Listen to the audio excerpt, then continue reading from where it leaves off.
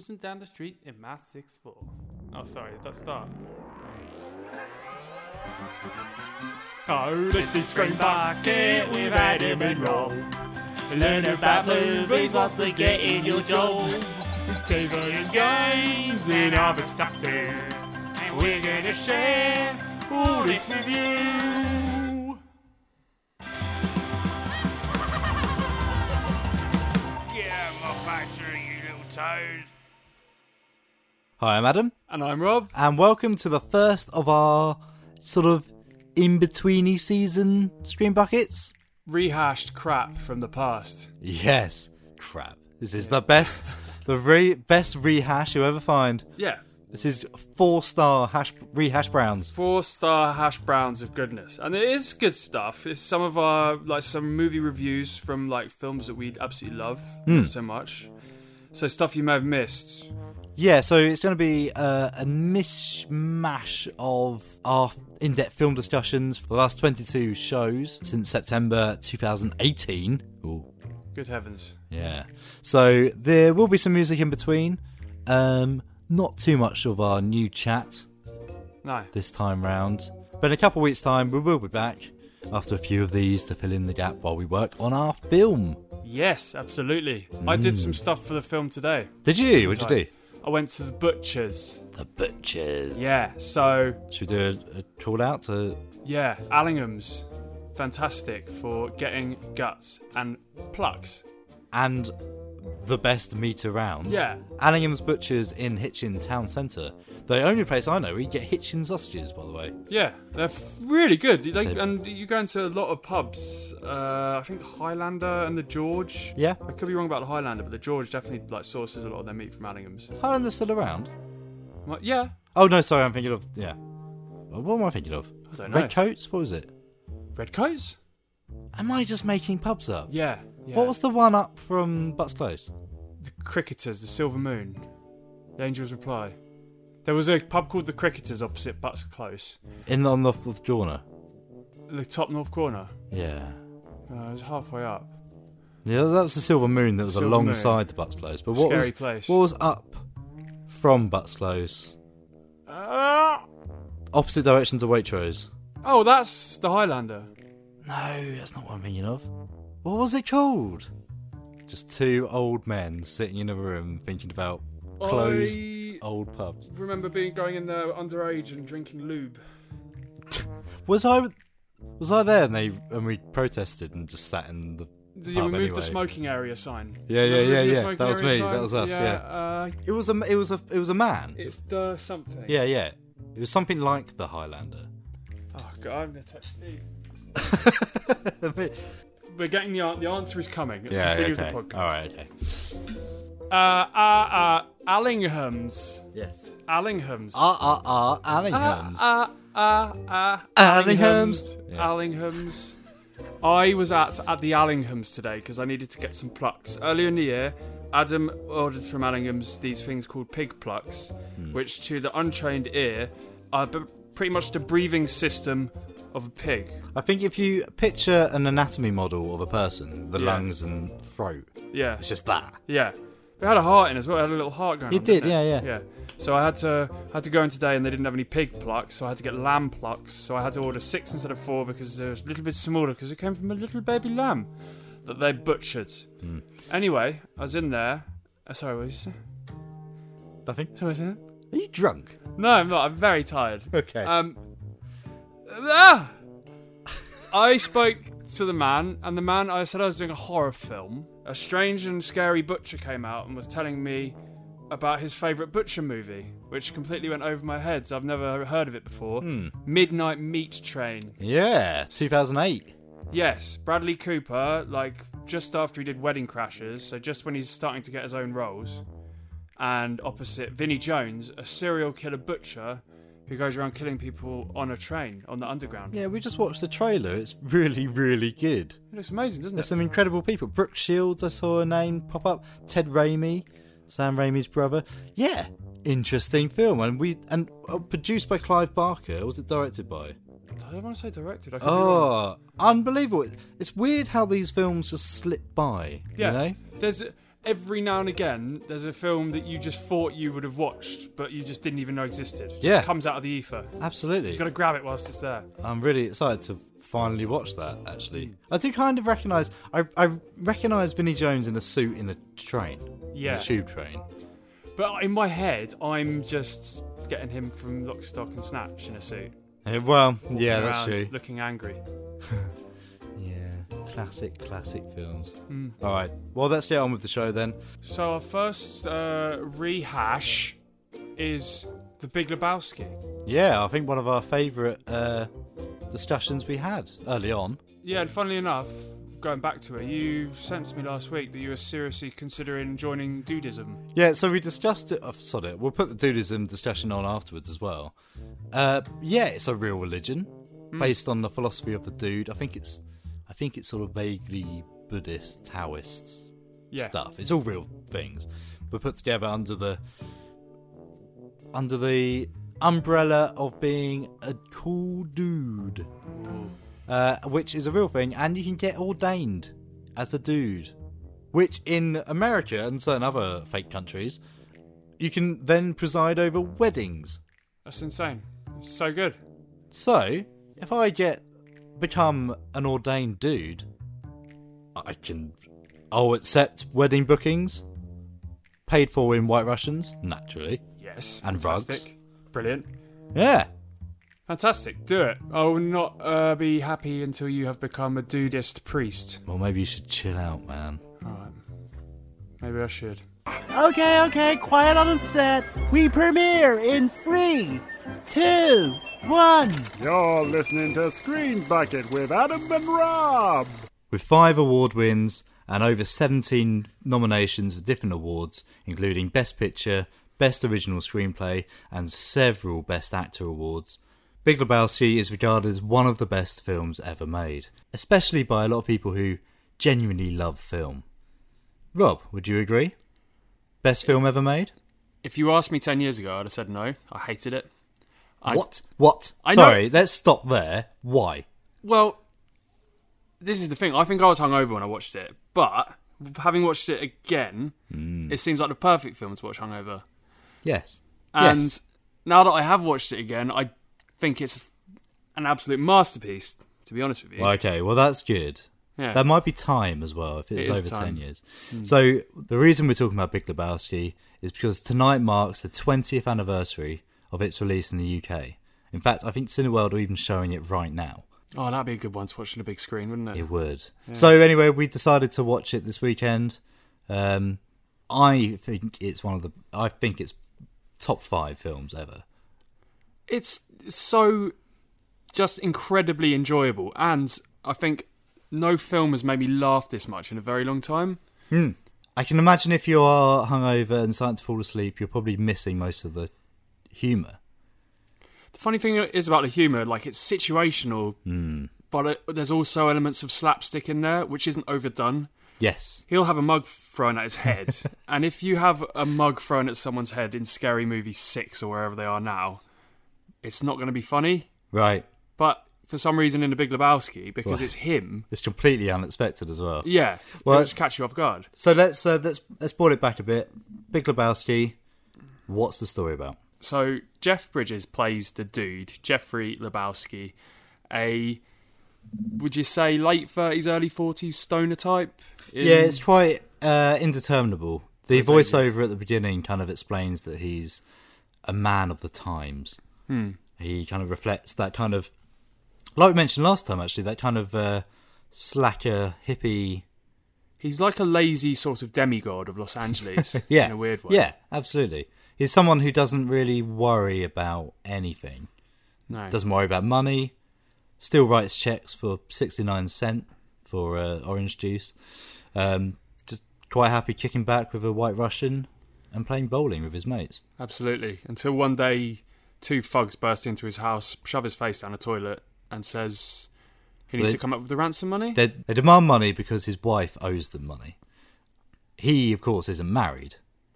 But the Big Lebowski is. Yeah, so they, while they're interrogating him, kind of make it clear that they're asking money from a millionaire, or what they believe is a millionaire, not someone who lives in a rundown shabby apartment with No. nothing in it apart from a rug, which one of the thugs, who they describe as a Chinaman, decides to urinate on. And he loves that rug. He does. It really holds the room together. So cut to the bowling alley, and he's moaning about the situation to his friend Walter, John Goodman. played by John Goodman, the amazing, incredible John Goodman.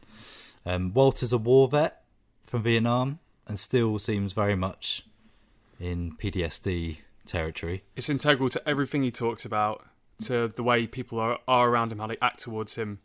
Vietnam's going to come up. Yes, absolutely. And he's also incredibly rude to their third bowling companion, Donnie, played by Steve Buscemi. Absolutely, yeah. So the catchphrase we can't repeat here. He repeated a lot, and that's actually... Shut the front door, Donnie. Yeah, that Yeah. one. I mean, we found out that that's a result of the Coen brothers getting fed up of Steve Buscemi's character in Fargo. Yes, Fargo, Yeah. which is the other huge Coen Brothers film. Yeah, where Steve Buscemi's character cannot stop talking. So this was their sort of vengeance. Yeah. So Walter suggests that the dude should confront the situation head on, and eventually he agrees, and he heads off to the other Jeff Lebowski's house, the Big Lebowski, who the thugs mistook him for. He doesn't ask for money, doesn't ask for anything, but he does ask for a replacement rug, or money to replace the rug. Yeah. The Big Lebowski, he reminds me of Mr. Potter from It's a Wonderful Life. He's a disabled and very evil money man who, on the face of it, he works with a lot of charities supporting people, but there's an edge to him. He's a symbol of, the upper class and the anti-dude. The anti-dude. Yeah, he is the anti-dude, isn't he? Absolutely, yeah. He hates everything the dude stands for and does not want to give him a penny. He thinks he's Absolutely. already given enough of his money via tax or whatever. Yeah, and he takes offence to the dude not being employed, especially. He just takes offence to the dude. Yeah. The very essence of him. Yeah, the dude, he's slightly bothered by it, but he dudes out. Sunglasses on, he walks out, and very calmly steals one of the rugs from his mansion. Via a chat with the Big Lebowski's wife, Tara Reid. Yes, who is very clearly a trophy wife. Very young, very attractive, painting her toenails with green nail varnish.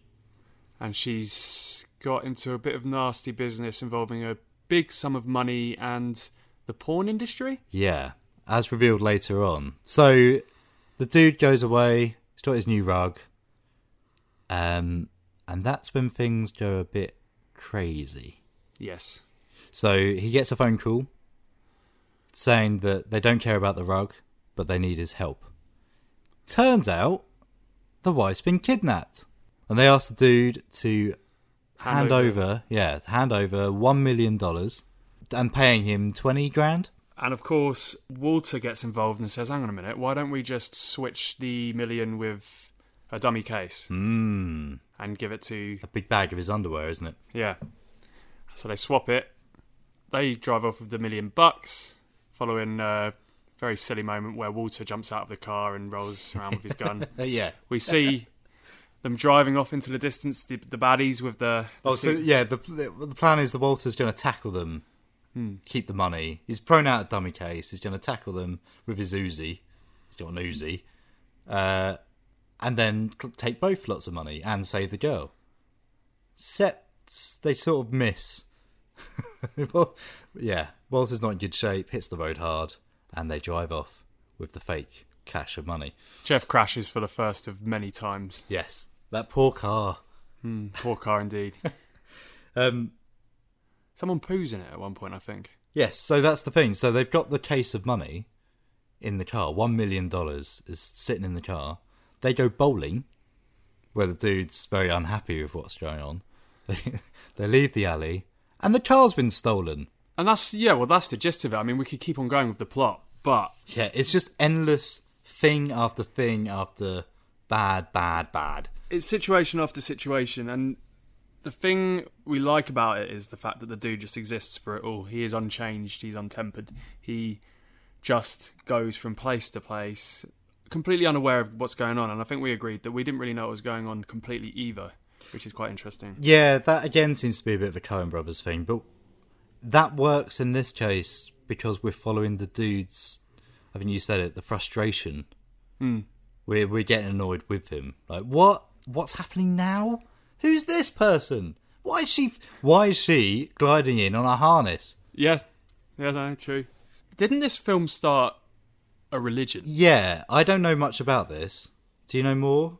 Dudism? Is that what it's called? I think it just basically comes back to the fact that people were so inspired by this character that they just wanted to create a whole lifestyle, not even a lifestyle, a religion around his sort of view towards life and how to approach it. Yeah. Let me just find out, but let me Google it.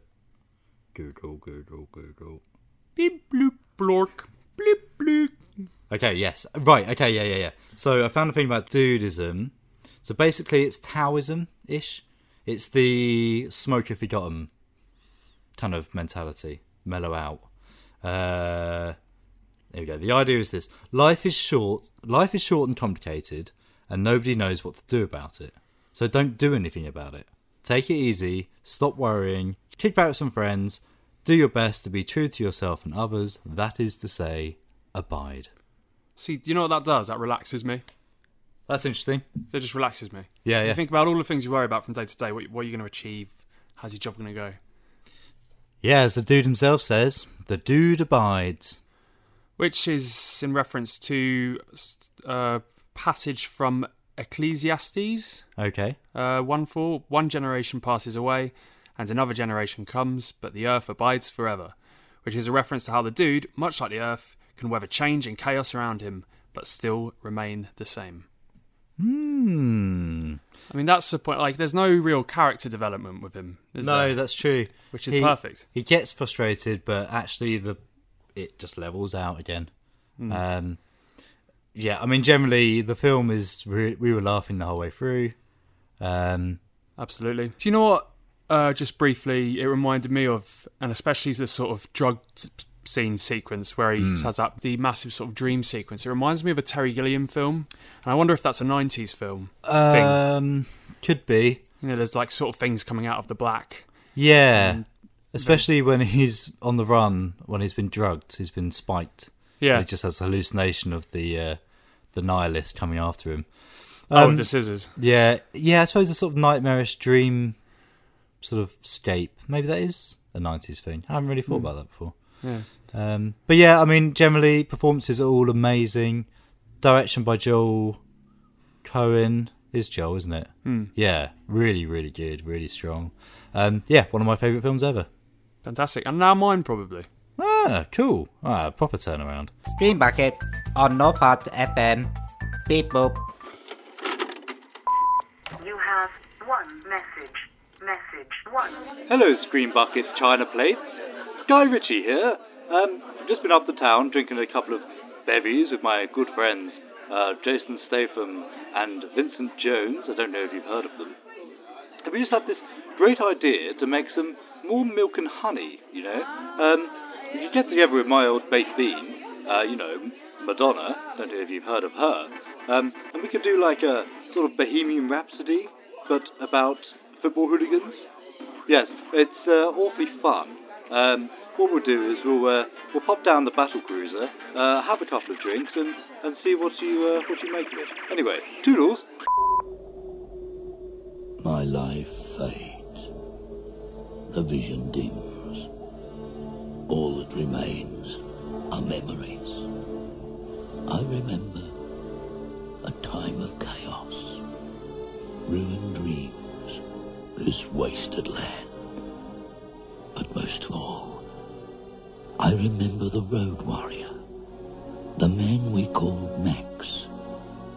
To understand who he was, you have to go back to another time, when the world was powered by the black fuel, and the desert sprouted great cities of pipe and steel. Gone now, swept away. For reasons long forgotten, two mighty warrior tribes went to war and touched off a blaze which engulfed them all. Without fuel, they were nothing. They'd built a house of straw, The thundering machine sputtered and stopped. Their leaders talked and talked and talked.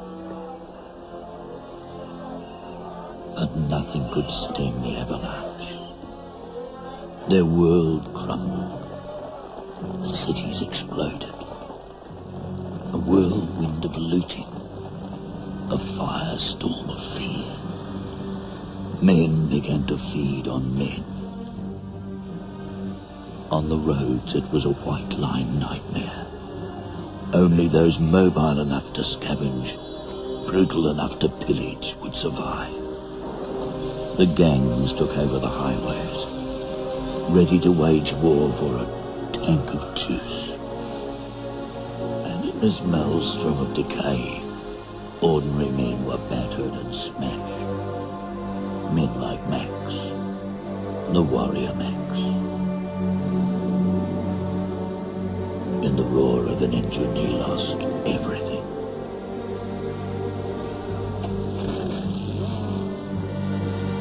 And became a shell of a man. A burnt-out, desolate man. A man haunted by the demons of his past. A man who wandered out into the wasteland. And it was here, in this blighted place, that he learned to live again.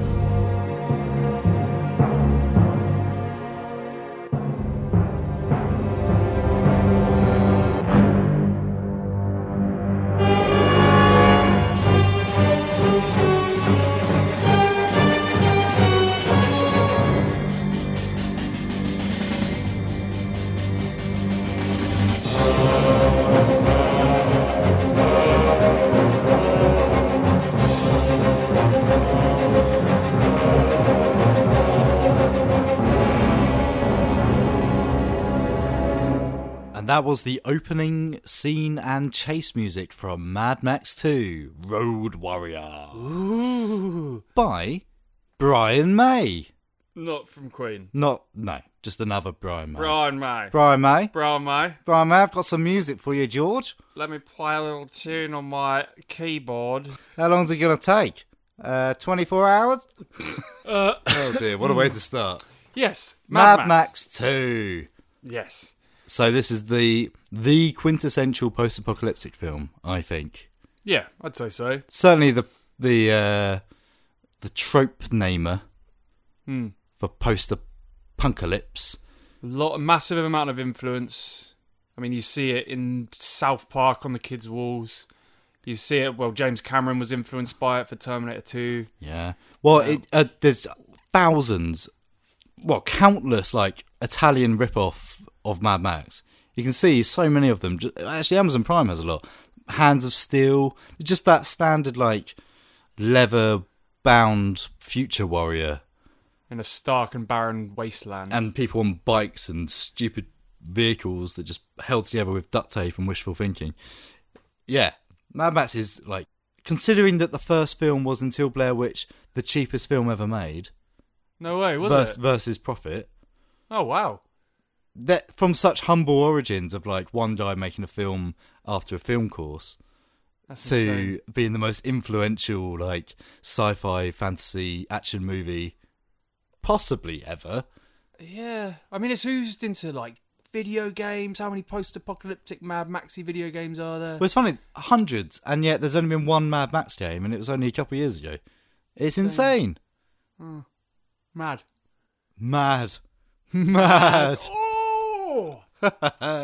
So it was written and directed by George Miller, who was a trained and qualified surgeon. Really? Until he got bored and did a film course and made Mad Max. What? That was his steps? Yeah. Was he into films before then? I guess he must have been. Yeah, I hope so. But yeah, it was a because he did Mad Max, the first Mad Max, he did as a road safety film. What? Yeah.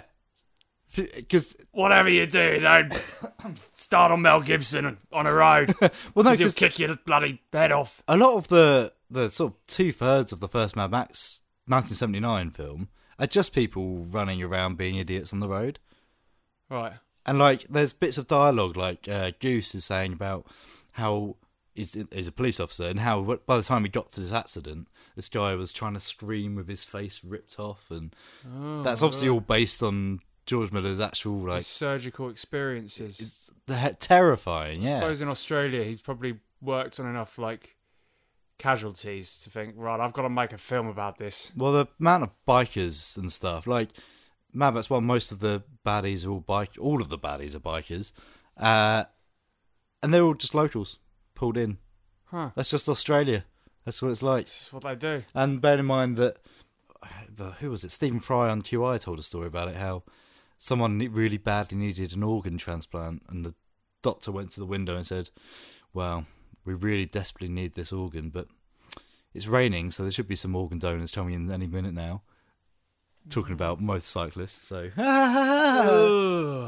But anyway, Mad Max 2. What happens? So it starts off with a kind of recap come introduction to the character for people who have not been shown Mad Max 1. Yes. Worth noting that, actually. Mad Max 1 was barely shown anywhere, especially in America. So much so, this is Mad Max 2 to us, but it's just called The Road Warrior. Because no one had seen the first one. No. So, yes. So they just briefly went over footage of him sort of losing a girl and kicking bad guys' asses and being attacked and things like that. Mm-hmm. And then he's driving. He's driving away from a nasty, nasty, punky motorcycle man and his gimp. Yes, Wes. Wes. Wes and the Beautiful One or something. Like, it's a really lame name Oh, of course. for the blonde one. Yeah, Wes and a couple of cars as well.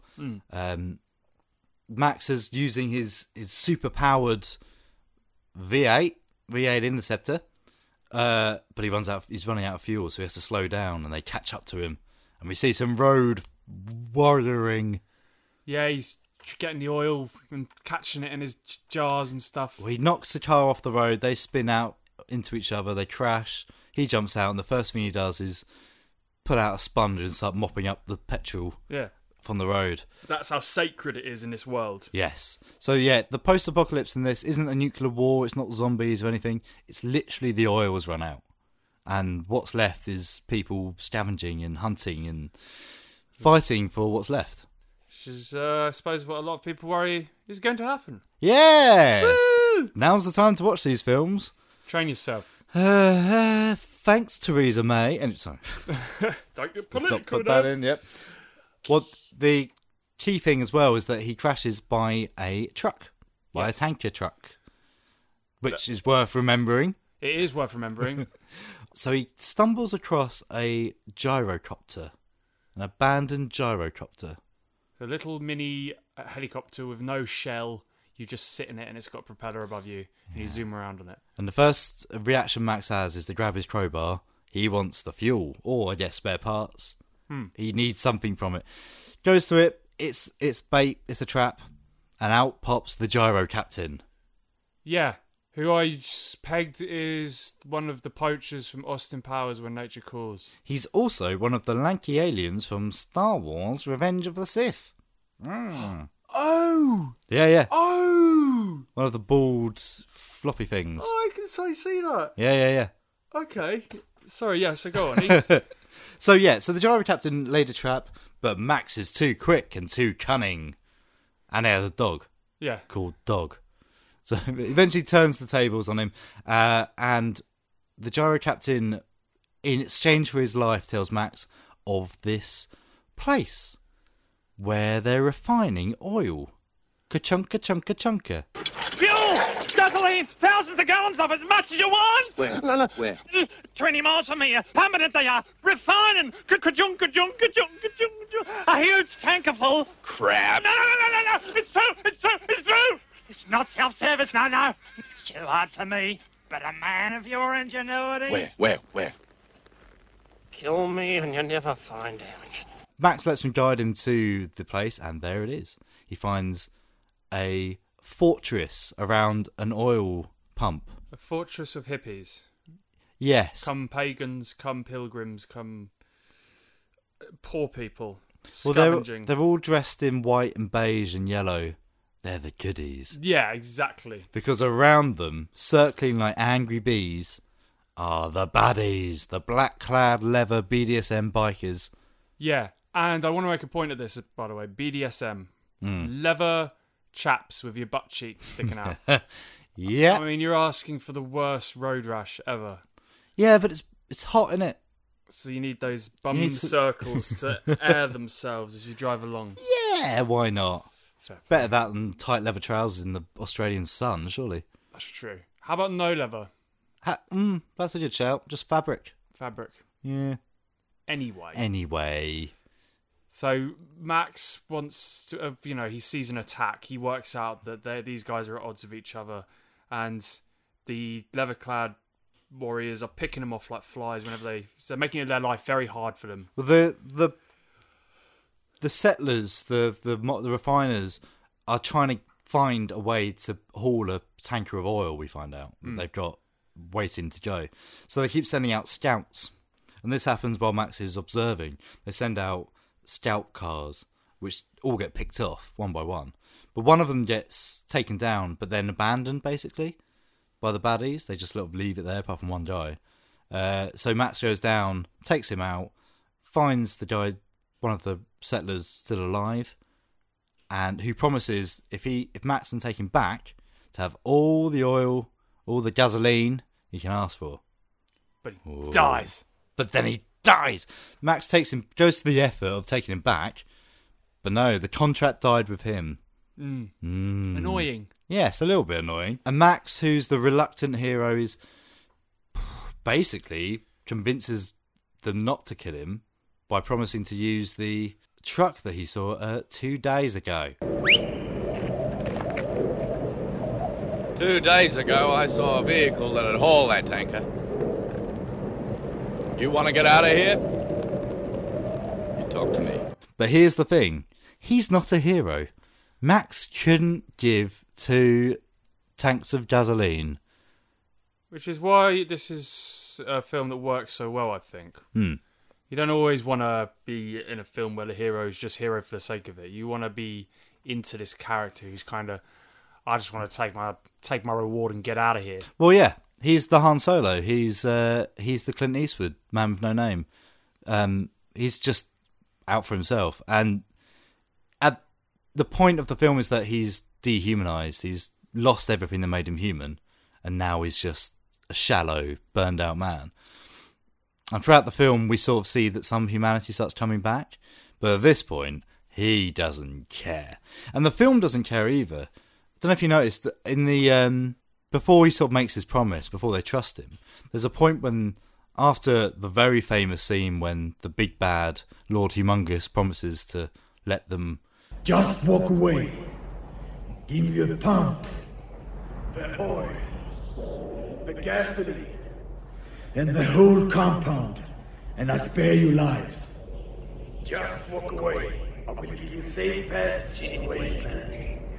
Just walk away, and there will be an end to the horror. There's a big debate about whether to trust him or not. And the villagers are all shouting to each other, like, we should go, we should trust this man, and no, he's just going to kill us all. But we don't hear that debate. The music drowns them out, and then we see Max just dealing with the feral kid. Yeah. We don't hear what the film is about. We're just watching Max not care. Yeah. Did you notice that? Because he doesn't care, we don't really care either. Exactly. It's all just muffled. It's all in the background. Yeah, definitely. And as he gets more invested, through no choice of his own, we start to hear it more, and it gets louder, more obvious to the audience. Clever bit of filmmaking, that. It is. What about the Boomerang Kid? The feral kid. The feral kid. How do you feel about the feral kid? Well, you said to me whilst we were watching it, this is the most Australian thing I've ever seen. And so it's that stick of the dump. Yeah, he's just running out with a boomerang, a metal boomerang, going. Gives him a little happy birthday jingle toy. Yes, and he loves it. There's something worth that because it looks pathetic and silly, that music box. But bear in mind, this is probably the first music they've all heard in years. Good point. And the feral kid maybe ever. Yeah. So he's like, wow, what is this thing? Exactly, What yeah. is it? This is a tune. It's just magic, yeah. Yeah. It's easy to forget that, because that's the thing with Mad Max 2. It's not like 200 years after the nuclear bombs fall. It's not Fallout.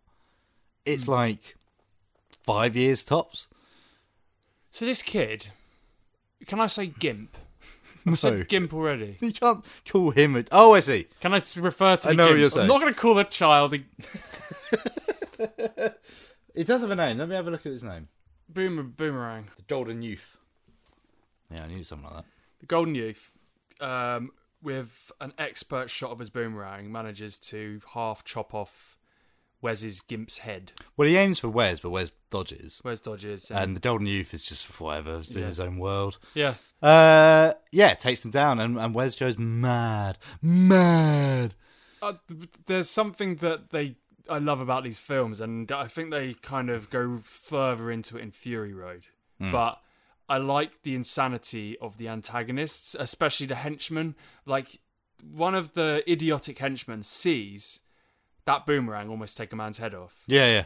Kid, Wes throws it, and then he tries to catch it, chops his fingers off. What I And then love, it cuts back to there's him. a nice little nuance there, because I always think of it. When he's running for the boomerang, everyone else knows this is a bad idea. All the villains, all the bad guys, all the punks and BDSM bikers and stuff, they all go, no, leave it, no. And then he grabs for it, cuts his fingers off, they all laugh. Yeah. But to me, that shows that they're still, like, human. Because they go, no, you idiot, stop it. But then they've twisted, because they don't act in revulsion, they laugh. I know, maybe I'm overthinking that, but that seems like a thing to me. No, definitely. And then there's the added insanity of the guy is laughing or curious about something else seconds after his fingers are chopped off. I think the gyrocopter swings over or something. Yeah. He's staring at something, and he's forgotten that his fingers have been chopped off. Yeah, he seems more manic than the others. Like, Wes is legitimately evil. Probably worse than Lord Humongous, who calms him down quite a lot. Like, whoa there. Which is interesting. That's sort of like Lord Vader going crazy and the Emperor going, Yeah, he's got this rational... Vader, calm down a bit. Have a little sit down, Vader. Yeah. He wants to keep a lid on him, doesn't he? He does, yeah. It's just, now's not the time. So, yeah, I mean, Mad Max 2 has everything and is probably the film I most watched as a teenager. This and probably Lock, Stock and Two Smoking Barrels that I've watched on loop. But here's the question. Has Fury Road replaced Road Warrior? No. Because Fury Road is a much grander film. And Fury Road has these giant... I mean, everything about it is giant with the cliffs and the milk. And there's so much of everything. I think, yeah, Fury Road is still the same story, though. Premise, essentially. It's just, and it has the same thing going on. I mean, the Mad Max original 3 films, and especially this one, it feels like it is being built out of the scraps and the ruins more than the other ones. Definitely, I agree. Yeah. Well, Mad Max 1 and 2 have a full circle. 3 is just dumb. Yeah. But 1, you've got a man leaving civilization, losing everything he loves, and then driving into the outback, right, where he finds himself again at the end. Goes on a gap year. Basically, yeah. He has spring break when he plays with some nightmare people. 3 is just Fury Road stands out on its own. And I think maybe that's the difference. Because part of the thing with Max, and a lot of people complained about it after Fury Road, presumably because they don't understand the character. Max isn't really a person. He's more of a vessel for you to explore the world around it. Yeah. He just sort of turns up. He's the catalyst that starts things You witness whirring. things happening to him through his eyes. Things happen. He just stumbles into someone else's story, which I really love. Genuinely love that idea that he's just... Like I say, when we weren't actually listening to the plot of the film. No. We're just looking at Matt's like, whatever. Yeah. He just casually unpicks the handcuffs he's got on.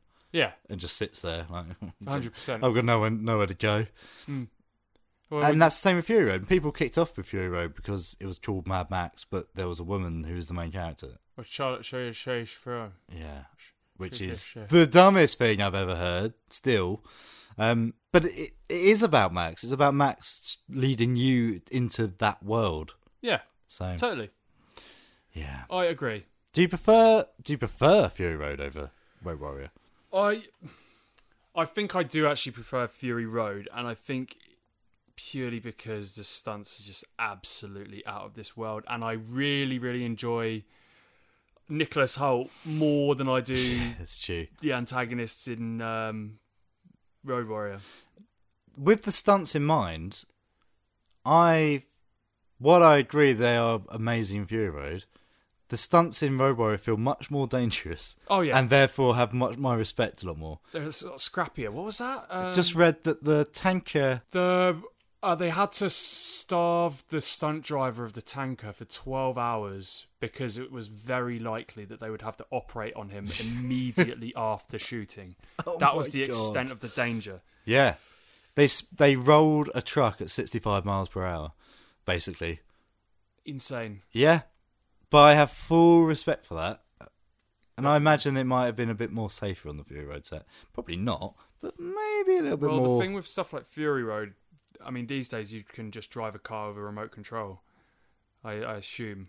Yeah, I think there was a lot of CGI as well. Yeah, no one talks about that so much. But anyway, Road Warrior, get your recommendation? Yeah, absolutely. Great film. Me too. Watch it. Maybe skip the third one. Yeah. I can't even remember the third one, to be honest with you. It's not good. Okay. Especially not good because they put Tina Turner in a chainmail bikini as if that was okay. And this is the theme from Mad Max 3, Beyond Thunderdome. You have one message. Message 1. G'day, Screen Bucket. It's Mel Gibson here. This is a little bit awkward for me to talk about, but I just had to apologise for something that happened the other day. Someone, they offered me some orange juice, and I got a bit riled up, because I've told you before, I really hate juice. I really, really hate juice. And for someone to come up to me, you know, a tough, masculine Australian man, and ask if I wanted some juice, you know, it was just the last straw, so I lashed out. I threatened people. But that's behind me now, it's all in the past. I really appreciate that you took the time to review Mad Max 2. It's my favourite Mad Max. And thank you. Don't offer me any more bloody juice! Okay? What about a smoothie? Smoothie's fine. Smoothie's fine. As long as there's no bloody juice in it. Anyway, good day. And then they're all having this blazing round. That was Steelers Wheel stuck in the middle with you. Girl, Rob. Hits Alfie over the head and he goes down the step. Have you finished? Yeah. Nice. Okay, well, I'm glad you enjoyed EastEnders. I didn't. It was awful. Oh, dear. I just had to watch it.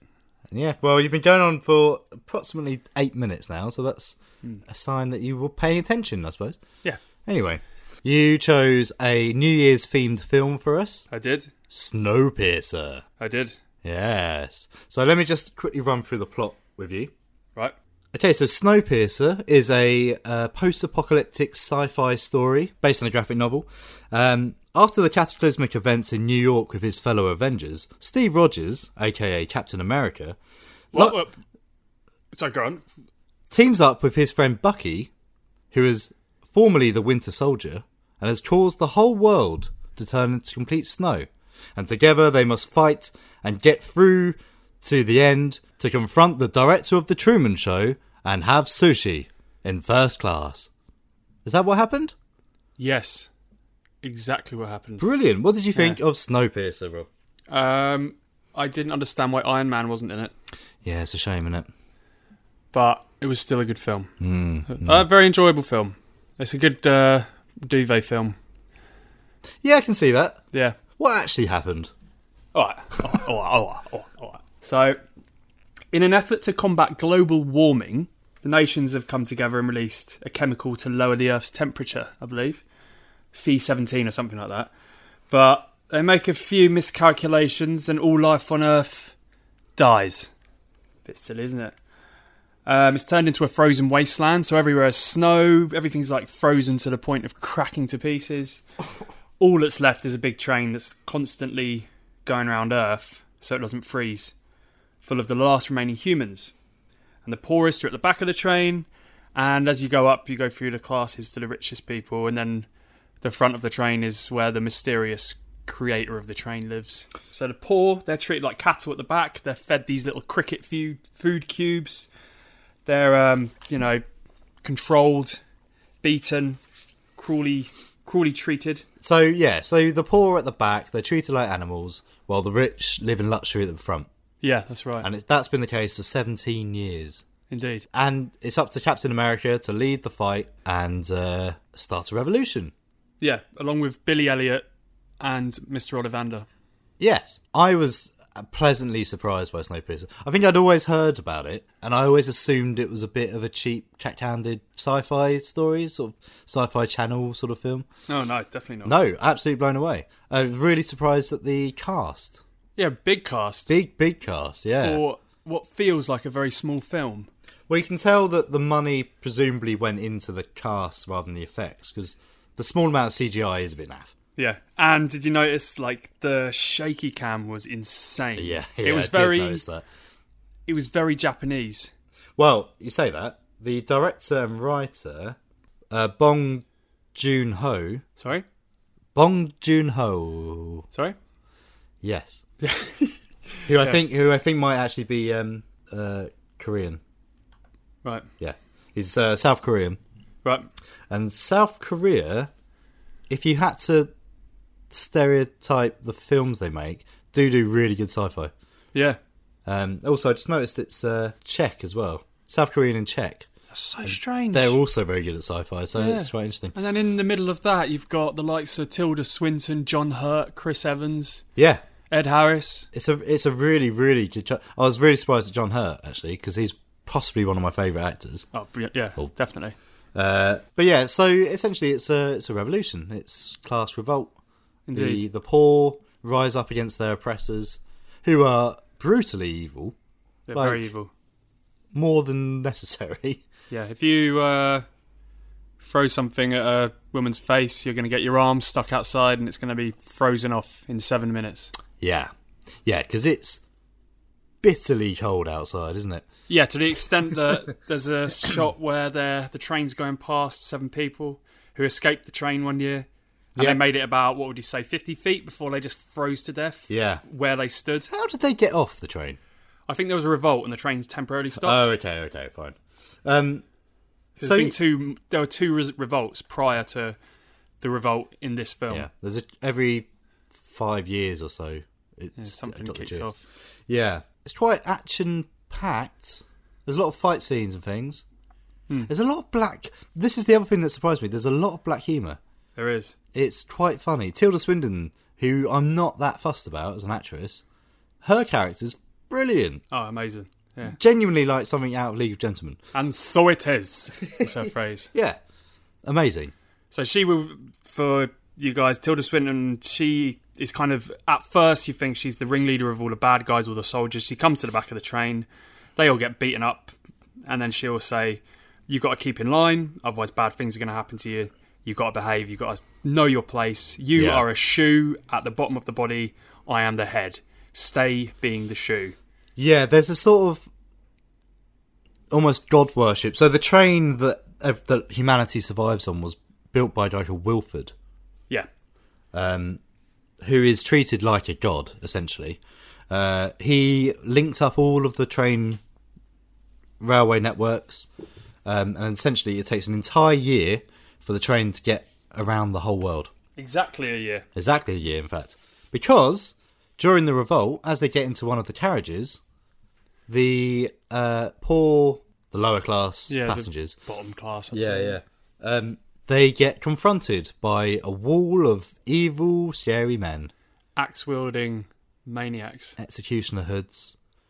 And they get into a big Barney, don't they? Mm-hmm. They start fighting. But then halfway through the fight, they just stop. Yep. And they start counting down. 9, 8, 7, 6, 5, 4, 3, 2, 1.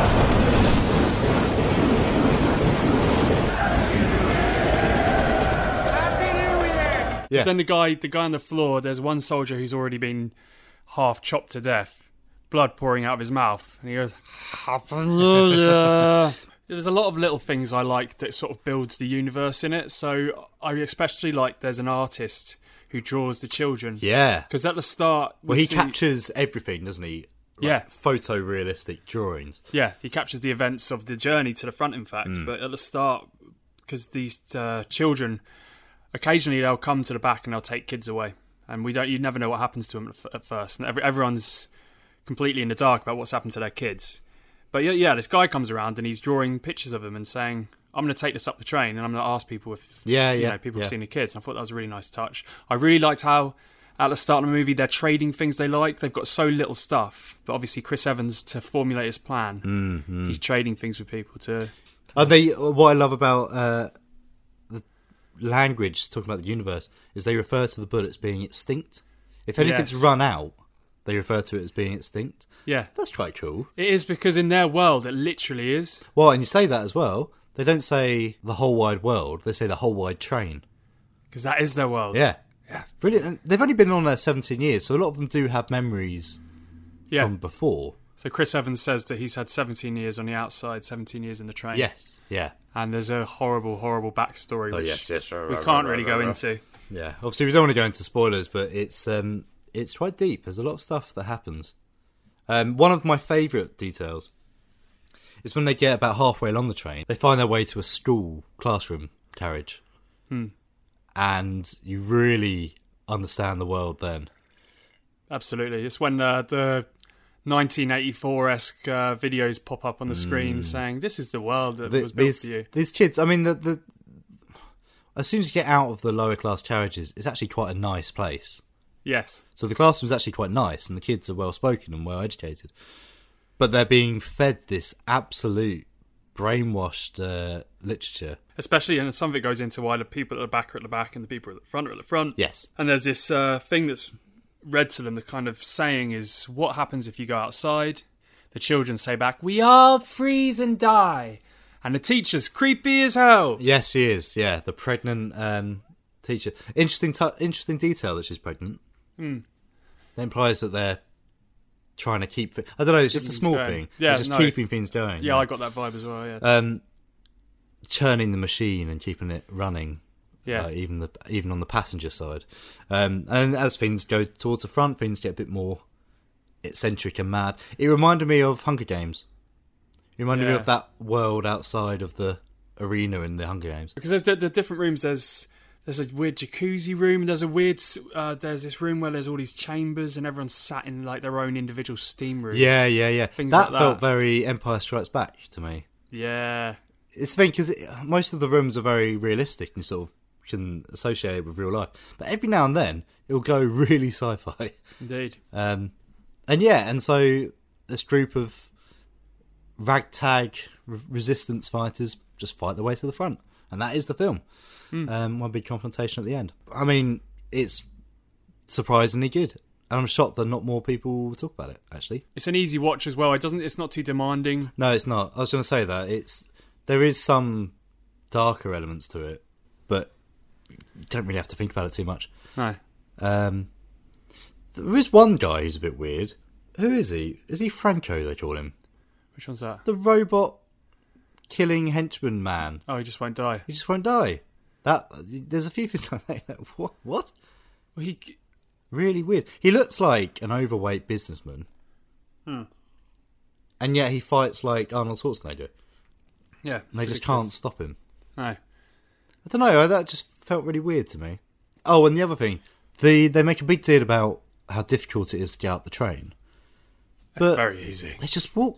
There's no security. No resistance at all. Apart from the couple bits where there's a room. I don't know whether it's because they wipe them all out initially, really quickly. But it just walks through. It's funny, we were talking about earlier about how it's a lot like an anime. Yeah. But that's kind of recognisable in... Animes tend to give characters with small roles quite a big personality. So obviously you've got the teacher when she's singing. She does that weird eye twitch. And then there's the bald henchman who's taking the eggs down the train. Yeah. And there's a bit where he's taking out prisoners and he does this weird little facial eyebrow thing. Like it's just a da-da-da-da-da. And obviously the henchman you were talking about just now, it's always good in a film like this when there's small characters and they're not just blank-faced bad actor henchmen. They're actually like these individual... It's true. That is true. In fact, I'm visualising that guy in an anime and I can absolutely see it. It's a slightly porky businessman who's just dark-faced and evil. Indeed. And I can totally see it. Equally, on the goodies side, there's a lot of time spent with Yona, who's never... I didn't feel like she was really properly developed, but quite interesting. It's implied that she has clairvoyance or something. Did they actually explain what that was? Not once. Right. So she can see through doors, is the thing.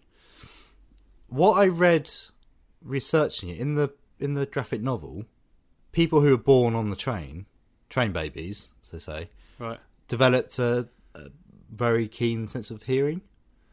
Oh. So she could hear through the doors. Because that's her world, isn't it? That's her everything. Her ears have learned to... But does that make sense? I suppose, I guess maybe she can drown out the train noise. Maybe that's the idea. It doesn't make sense, but it's an explanation. Yeah, I guess so, yeah. But it's not an explanation that they went into in the film. Yeah. But that's always going to happen with Semantics, adaptations. isn't it? Yeah. But yeah, that was quite interesting. I tell you what I did clock onto when I was researching it and picked up these things. John Hurt's character is called Gilliam. Named after Terry Gilliam. Really? Yeah, because it's very visually inspired by like Brazil and stuff like that.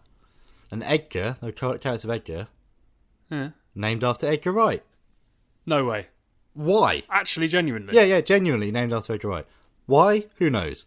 Just because there's a fan. Maybe, or maybe they were filming in a similar location or something. But yeah, interesting. So yeah, would you recommend it? I would recommend Snowpiercer. It's a unique concept, well told. Good action and great characters, great actors. Yeah, really good. Shockingly good cast, as we say. Yeah. The ending's a bit weird. We won't talk about it. Yeah, we don't do endings. But, a bit weird. Bit weird. Sort of like, oh, okay. Yeah. Huh? What? But yes, would you recommend it? Yeah, I would. Definitely. I would recommend it. It's very enjoyable. Very good sofa film. Lie yourself down, get a hot chocolate in, and just...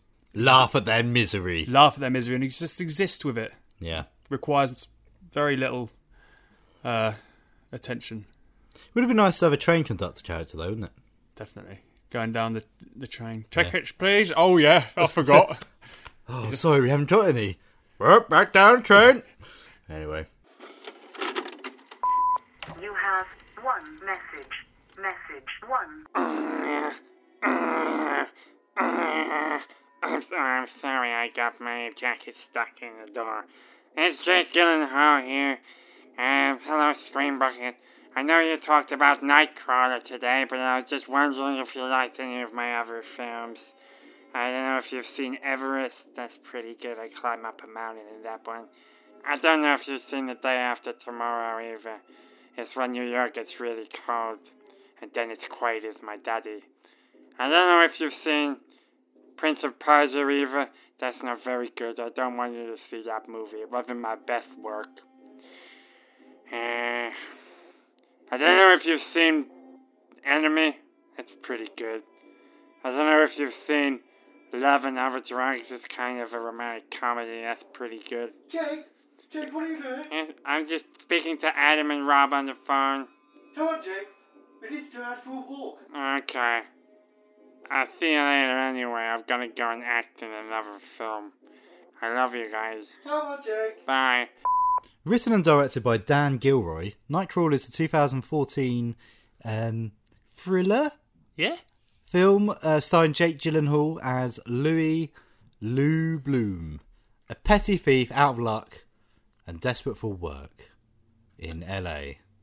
And he stumbles across it in the most unlikely of ways. Yes. During an accident. He drives past an accident on the road and notices, along with the police turning up to save the day, a pair of camera crewmen, videographers called Stringers, who basically chase ambulances and sirens in order to get video footage of nasty things and sell to the news. Oof, that's not very nice, is it? No, it's not. But in some places that makes money, I guess. You got to do what you got to do. You have indeed. And Lou is quick to realise this. So after asking some questions of the guys on the scene, goes and pawns a bike that he steals off of the beach. Yeah, steals off Venice Beach. Goes in, buys himself a camera and a police scanner, and sets out to try and make some money as a freelance video journalist. Just as a quick one, did you notice that the guy in the pawn shop was the horrible head of what was it from Preacher? The Allfather. Yes, Yes. I was going to bring that up. Yeah. He's obviously just British fat man who lives in LA. Yeah, it's flung in there. Nightcrawler. Absolutely adore this film. Have done for years, and no, it's one that people still haven't seen. No, it feels like. No, I just watched it the other day.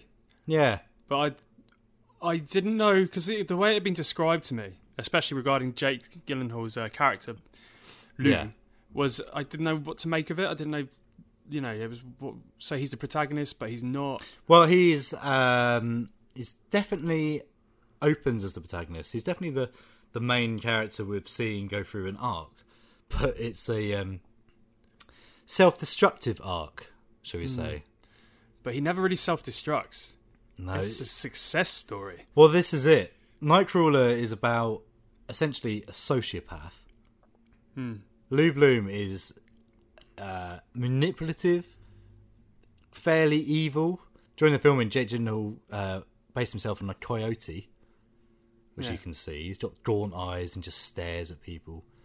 So much so they're almost going to name the film that. Yeah, as we just read, It's a rags to riches story of a complete madman. Yeah, it's definitely. almost like a parody of the American Dream. Is how I saw it. It's difficult. It's difficult to take in that sense, especially because as it goes on, obviously he discovers that not only can he follow these scenes, but if he gets there in time, he can edit them. Yes, and that's very quickly he does that. He doesn't start off as a noble video journalist. He enters this world by manipulating the environment. It's a bit which actually really got under my skin was when he arrives at one accident and there's a guy lying dead in the road. So he grabs him by the legs. Oh yes, pulls him away from the van, jumps into the bushes so he can get a better shot. Yeah, and it's all framed, and he's doing it purely to get the best. Oh yeah. Frame it all in. And that was the first moment in the film where I went, oh, God, I don't like this guy at all. Right.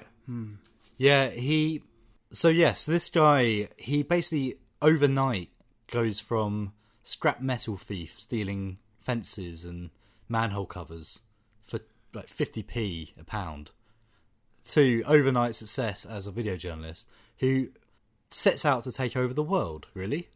So he quickly states his goals to the TV director lady, and he says... Nina, yes. He says that he wants to be president of his own company. He wants to be introduced to everyone in the network. Yes. Yeah, so he starts out by getting himself a video camera, getting himself a police scanner, but then he gets himself a little buddy. Oh, yes. He sets himself up. What's really interesting about this film is Jake Gyllenhaal's performance goes up and down. He has different roles in this film. Lou changes as depending on who he's talking to. So he's it feels quite natural and a bit shy and ambitious when he's talking to people like Nina. He goes to a diner to meet someone who I presume he got off the internet somewhere. Craigslist is what's in my head. To get this new employee to work with him, it's Rick, played by Riz Ahmed. Four Lions fame. Yes, who you would not know if you didn't know who he was. You would not know his English. No, not at all. He's absolutely nails this sort of Californian waster sort of role. But when he's talking to him, he's very professional. It's professional to the point of like authoritarian professional. Yeah, like tyranny. I have this opportunity for you. Yeah. You're gonna work for me for $30 a night, and it's a great opportunity. You know it's a great opportunity. This is fact. Absolutely, yeah. It's not up for negotiation. And not only, it's not even what he's saying. His whole demeanour changes. He scrapes his hair back. He puts in a ponytail. He wears glasses. That's true as well. His appearance changes, isn't it? He's like a shapeshifter. maybe he's less like a coyote, more like a werewolf. He's sort of like, he changes depending on who he's talking to. And through that, he manipulates everyone around him. And it's quite uncomfortable, actually, when you think about it.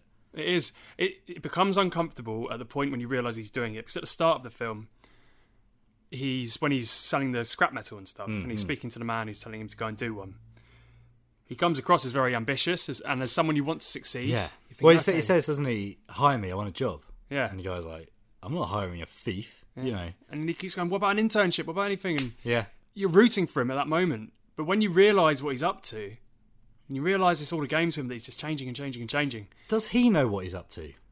That's true.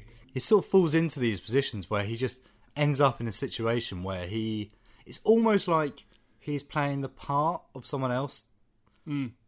Oh, this guy in this situation would do this, so I'm going to do that. It's that and it's instinct. Yeah. It's just pure instinct every situation. He's definitely a predator. Yeah, absolutely.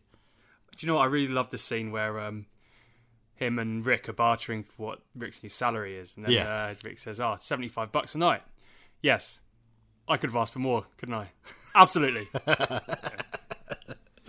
Yeah. He says it with happiness and just pure, like, matter of fact.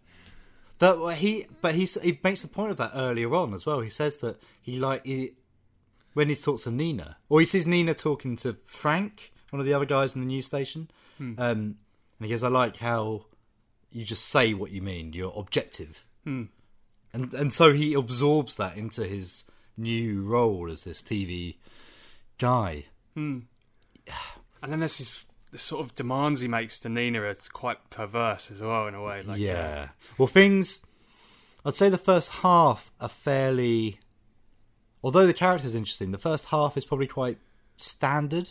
It's quite formulaic. It sort of follows that template of the rags to riches, but with this horrible character. After that point, things go really dark. They follow a much more sinister path. And by the end, you don't even know what's happening. Like, it's really, even though I've seen it before, watching it again for this chat, it was very edge of the seat stuff, because you don't know what's going to happen next. No, not at all. There's a moment where when things shift and he has to make a decision. Yeah, there's a moment where a crash happens, and chance would have it as he has an interaction with someone in which he could be respectful or he could take advantage of it. Yeah. And of course he takes advantage of it with complete and utter lack of emotion. This is the thing. This is why I think it's a parody almost of the American dream, because to get successful, famously, to be successful, you have to be, at least in a way, psychopathic. You have to have that lack of empathy to tread on others to get up. And that's what's embodied in it. Even though it's a very small film in its way, it's LA after dark. It's on these roads, these side roads that you'd never normally see in an LA-based film. It sort of reminds me of, it's not quite the same, but like Taxi Driver.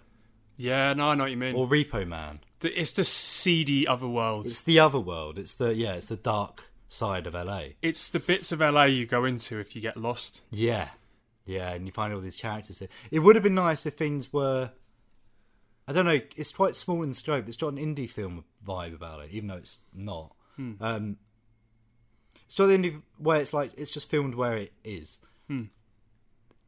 It could have gone in a direction where it pushed the CD aside a little bit more, I think. It could have gone into the red light districts and followed hookers, and it could have entered the Taxi Driver world, but it didn't. It stayed very much on its own, which is admirable, but that could have been a direction, I think. Also, there's a lot of connections with Drive. Yeah, I see that.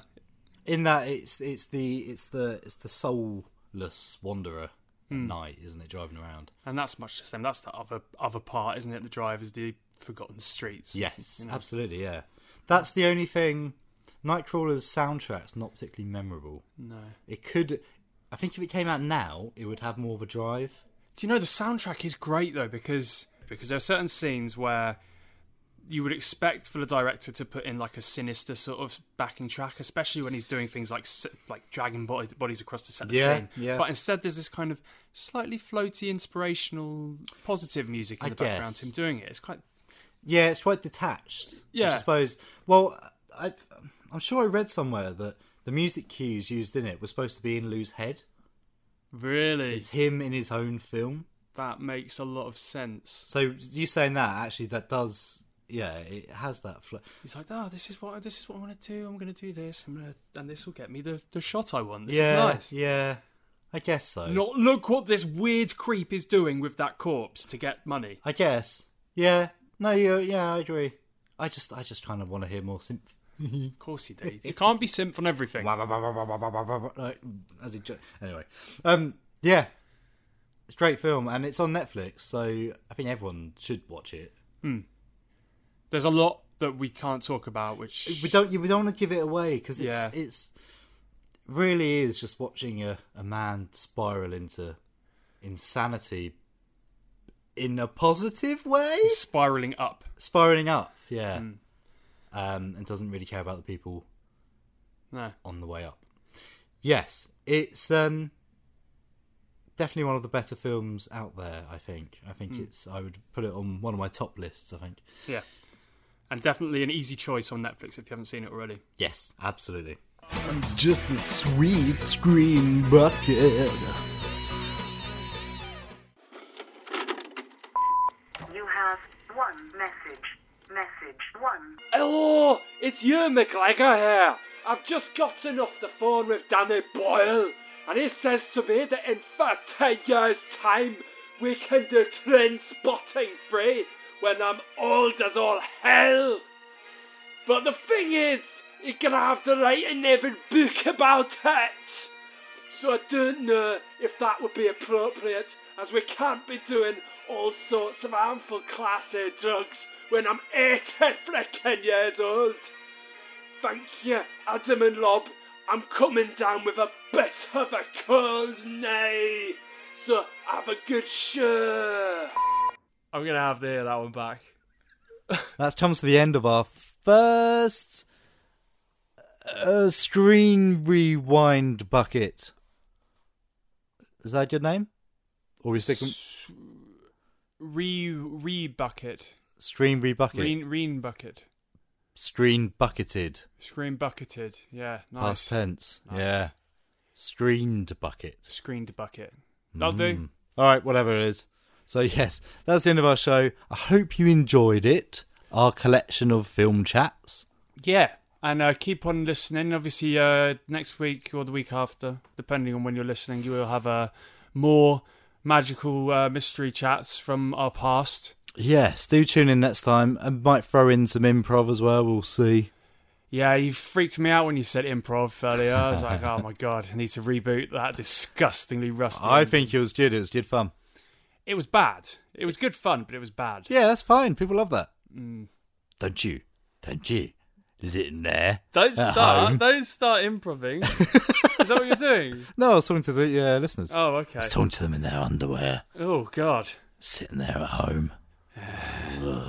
Putting soap all over there. I don't know why I've done all Phil Mitchell of all voices. Yeah. I read on Digital Spy that Phil's Sharon's baby isn't Phil's. So, EastEnders fans, yeah. Did you just spoil that? No, because his. Alright, I've got a little rant to end this with. God, little right. rant. Okay. Every now and again, when I'm researching movie news, I go on Digital Spy. Okay. And the soap community, they like spoilers, so it tells you what's going to happen in the coming weeks. Okay. Mr. Sausage Bottom is going to get pushed down the stairs. Sausage Bottom. Mr. Sausage Bottom is going to get pushed down the stairs and die. Here's who's going to kill him. All right. And that's what they do all year. Well, There's no mystery. It's flipping dumb as hell. People who like soap operas also like gossip. Is that all it is? It's just an extra bit of gossip. That's 100% it. It's because it's continuous. Yeah, drama, it's like 24-hour gossip. It's all the time. So they want to. This is what's going to happen next. It doesn't matter that it's a spoiler because it's not like you're just watching one film. There's more crap. But they only do that for like the EastEnders, Coronation Street. They don't do that for Hollyoaks. I don't remember them doing it for Hollyoaks. Well, they have a Hollyoaks section on Digital Spy. Oh, really? Yeah. Who's going to burn down the pub? Yeah. Who's going to bang each other on the swimming pool porch? Is that still going? Is Hollyoaks still going? Yeah, they play it in my gym. Do they? Which is really annoying. You're on a treadmill. The screen in front of you is Hollyoaks. Maybe it's for the people facing away from you.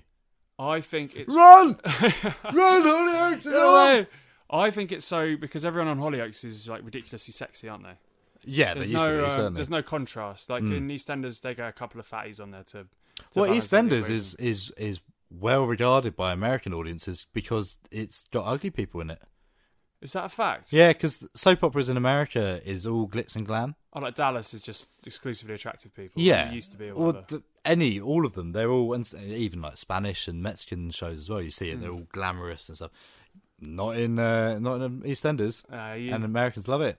They think Ian Beale is the real thing. Well, you might find people attractive in it, but on the whole, it's like you can imagine being there. You know? Oh yeah, definitely. That's the strength. Admittedly, good actors are involved with EastEnders as well. We won't completely slate them. Well, Danny Dyer. Oh yeah. You're just talking about Danny Dyer. Get out of my pub. Have a Jaeger bomb. Have a Jaeger bomb. Trombone. What was that? What bit was that? Oh, we can't do that bit. What? Can we play that? Should we play that? Oh, we could. Have we not played that yet? We haven't played that yet. I'm not sure we can. Have a Jaeger bomb. Is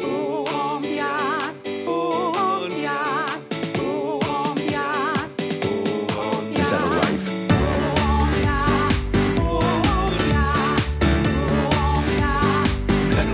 Have a Jaeger bomb. You're so sexy.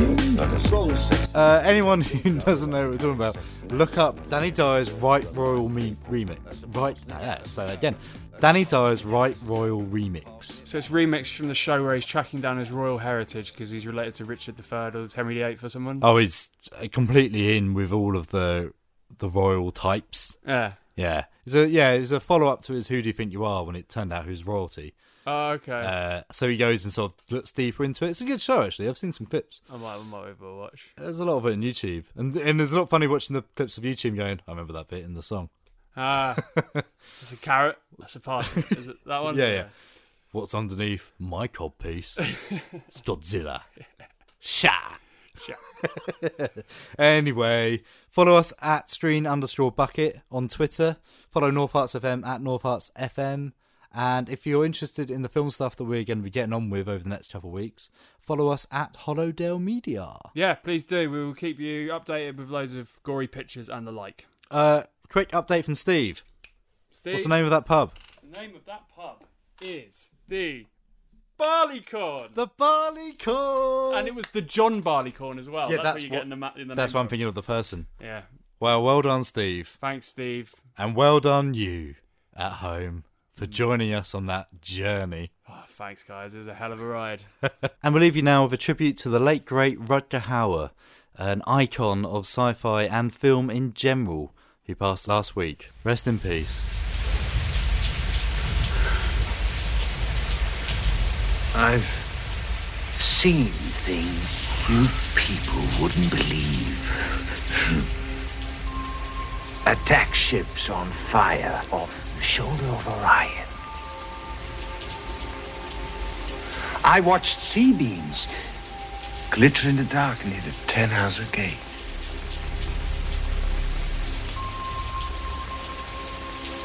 All those moments will be lost in time, like tears in rain. Time to die.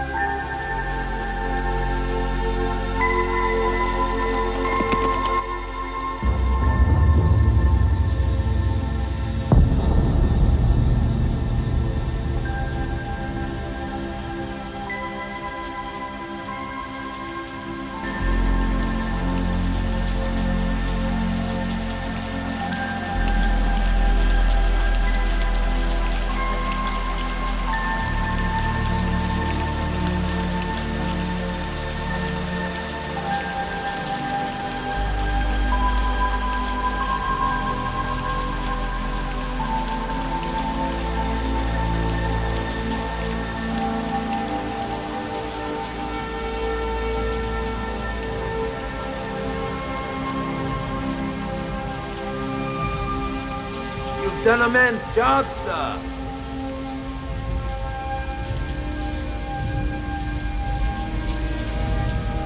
I guess you're through.